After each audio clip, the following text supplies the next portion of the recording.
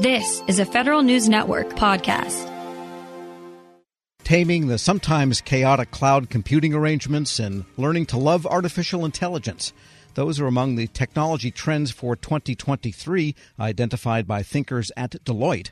For more on this and what else federal IT managers will have to deal with next year, we turn to Deloitte's Public Sector Chief Technology Officer, Scott Buchholz. Scott, good to have you on. Tom, it's great to be here. Thanks for having me. An interesting list you have compiled here for the year ahead. Some of them are fairly basic technology like taming multi-cloud chaos, which I think everyone can relate to.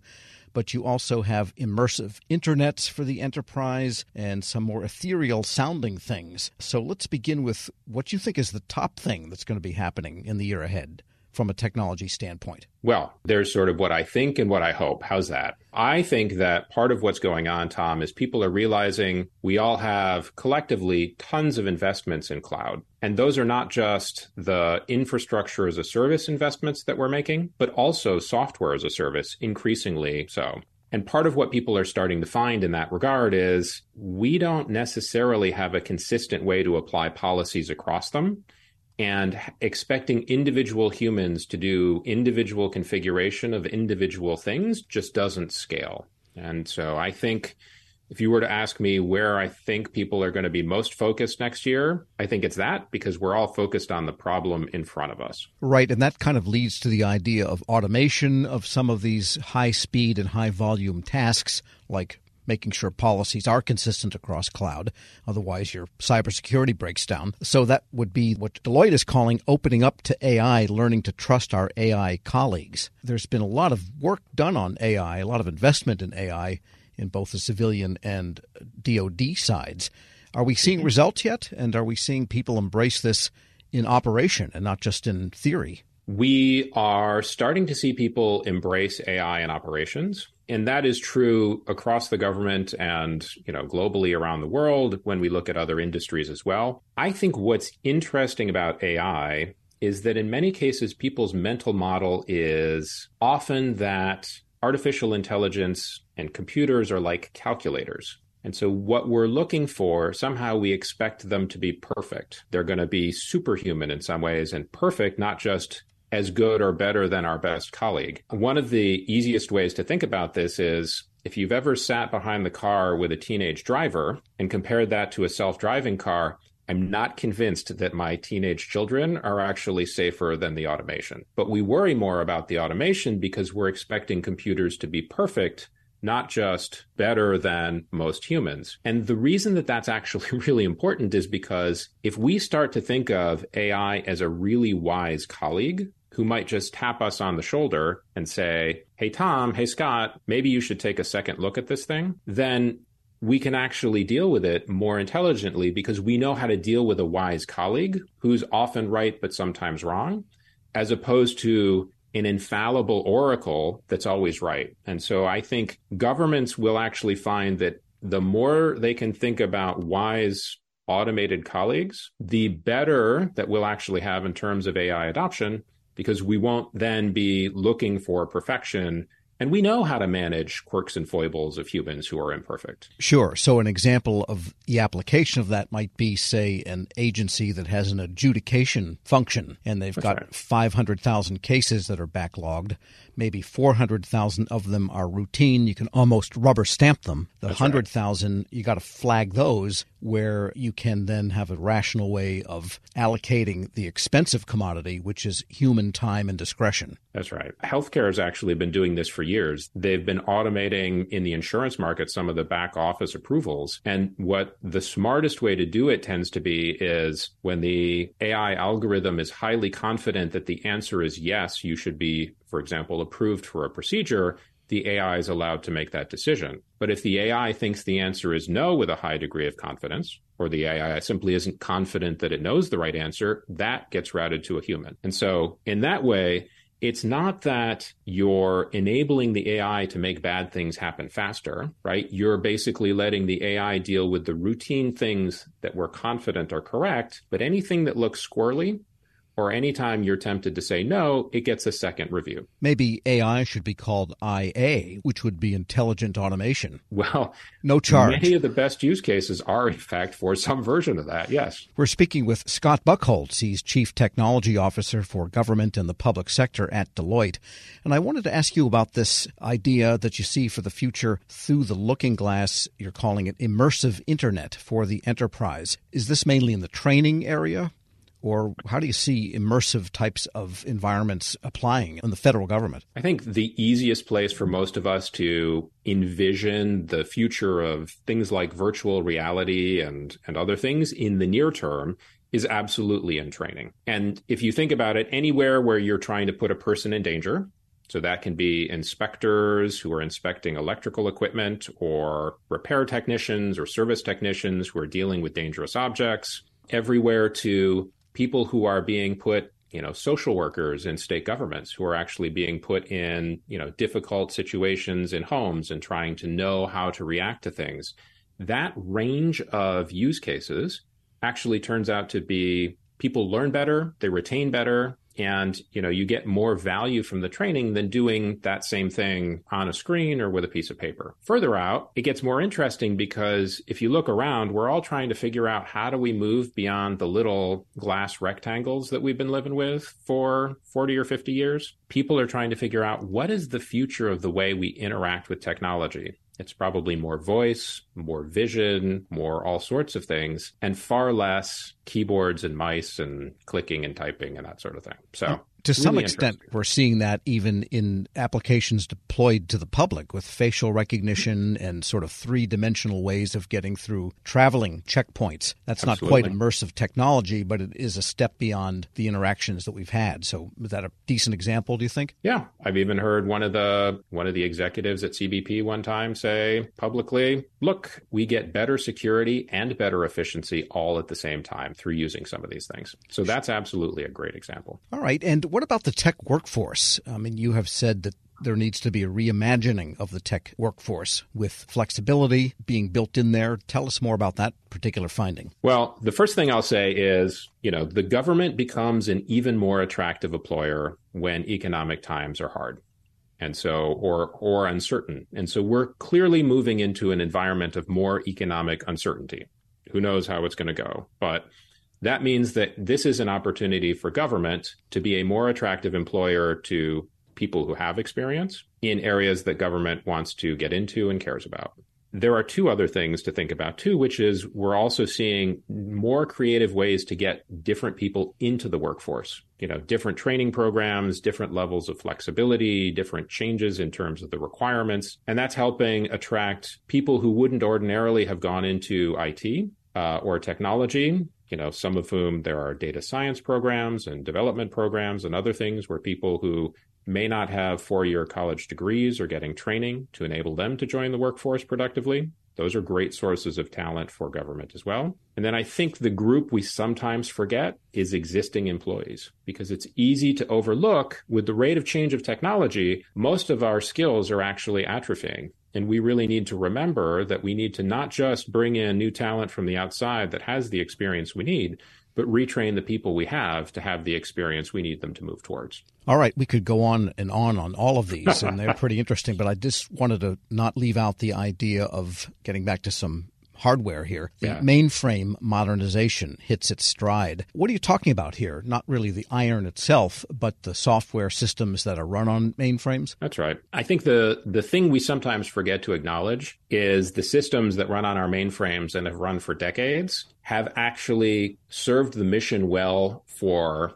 longer than some of us have been alive in some cases. And what turns out is when the mission evolves, when the mission changes, when expectations change, we need the flexibility to be able to move to meet those. And so what people are doing is they're saying, look, the traditional technologies that let us manage things on the mainframe are not nearly as agile as the things that, the web developers of today use. So how do we use technology to help people increasingly move stuff off the mainframes, componentize things on the mainframes? How do we take advantage of the AI, and other things and the other technologies we've developed to chunk things up differently, to solve the problem differently so that we can better take advantage of modern technologies so that we can meet the mission where it is, not at where it was 20 years ago when we got started. As you state here, a funny thing happened on the road to obsolescence, and people still keep these things going.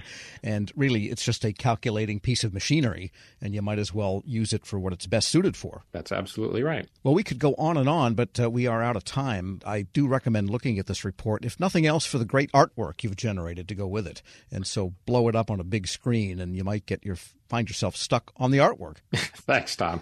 We used AI to generate it, so it's a little bit of taking our own medicine. What would Rembrandt say? Scott Buchholz is Chief Technology Officer for Government and the Public Sector at Deloitte. Thanks so much for joining me. Tom, it was a pleasure. Thanks for having me. And we'll post this interview along with a link to that report at federalnewsnetwork.com/Federal Drive. Hear the Federal Drive on demand. Subscribe wherever you get your podcasts.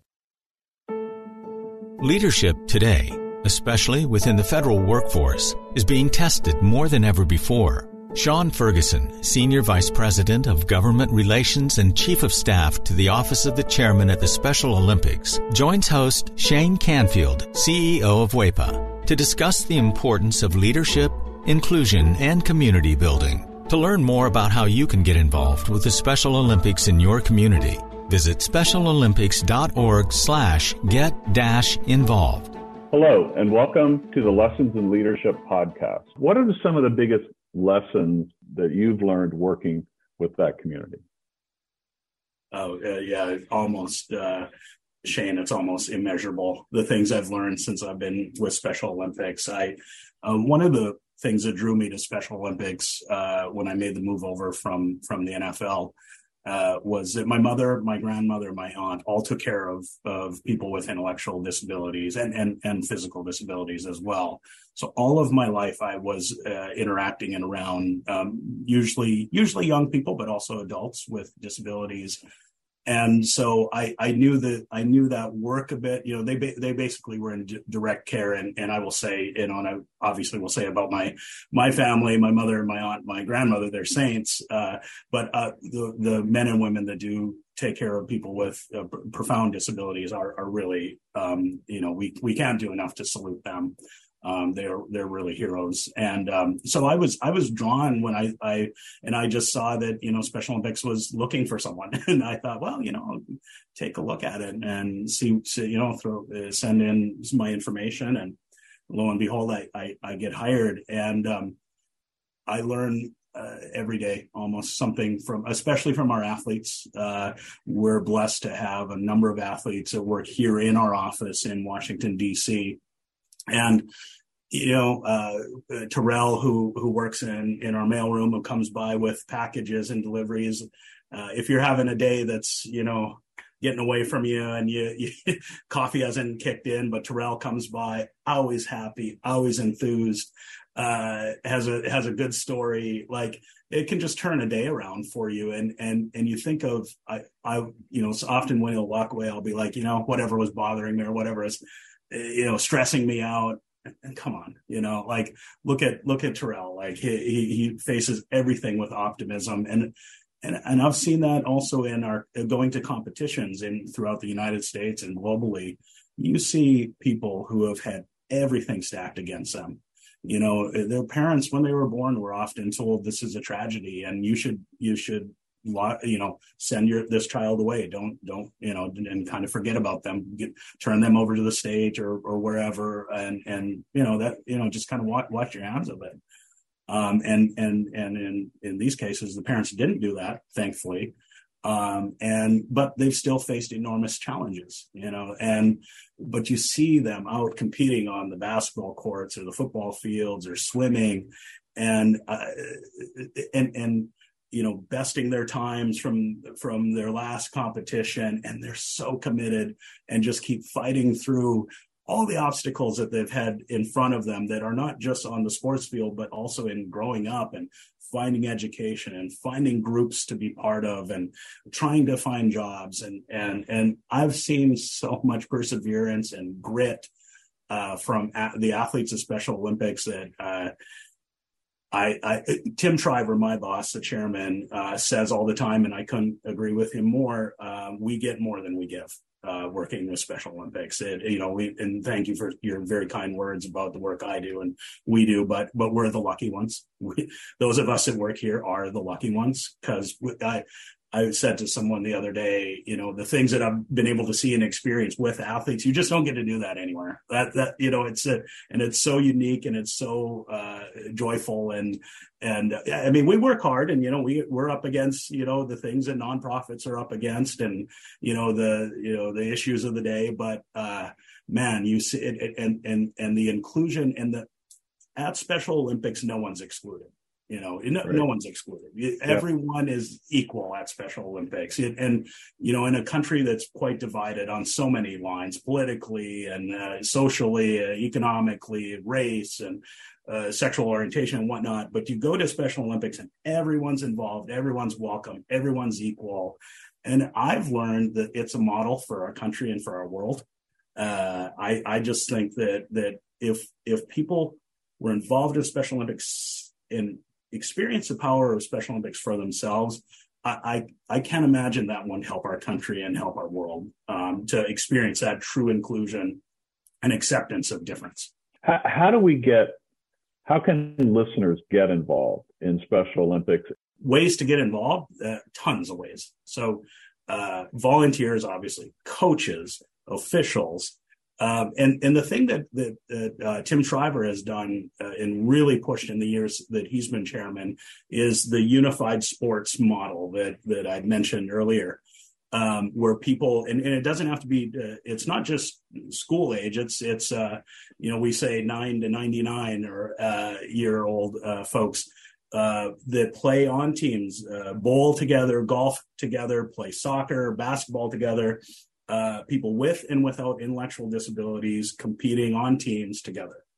And that is, I think when you go back to the founding of our organization, what Mrs. Shriver was trying to do was to create inclusion opportunities for people with intellectual disabilities. And you see it at these unified sports events where people with and without are playing together. We still have traditional teams where it's all people with intellectual disabilities competing with other teams, all intellectual disabilities. But this model of inclusive sports and inclusive leadership programs and whatnot, I think is truly revolutionizing and changing the way people see others with intellectual disabilities. That's just that's what we're trying to do. We're trying to bring people together and bridge difference and celebrate differences, and that our athletes, man, are some of the grittiest people that you will meet, and there's a lot to learn from our athletes, and playing sports with them and interacting is how you'll learn it. Check us out at, specialolympics.org on our website. That will link you to your local program. You can follow through the clicks of how to get involved and what's closest to you. You'll enjoy it. I can promise you that. Well, thank you very much, Sean. And to everybody listening, I'm Shane Canfield, CEO of WEPA, and we'll talk to you next time on the Lessons in Leadership podcast.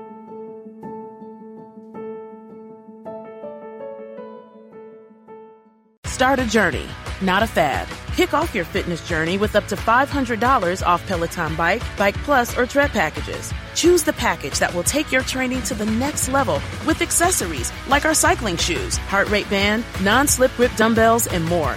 Join now and you'll see why 92% of households that start the year with Peloton are still active a year later. All access membership separate. Offer ends January 8th, 2023. Excludes Bike, Bike Plus, and Tread Basics. See additional terms at onepeloton.com. So I switched to Boost Mobile and got this free Samsung Galaxy A23 5G phone. Why do you think they call it the Galaxy? Maybe because the Samsung Galaxy A23 has a huge screen, and galaxies are huge gravitationally bound systems of stars rotating around a supermassive black hole. And the phone is free? When you switch to Boost Mobile. Cool. You lost me at gravitationally bound. Switch to Boost and get a free Samsung Galaxy A23 5G phone. Boost Mobile. Unleash your power. Limited time offer while supplies last. New customers only. Excludes tax. One device offer per line. Only available on certain networks. 5G not available everywhere. Additional restrictions apply. See your local Boost Mobile store for details.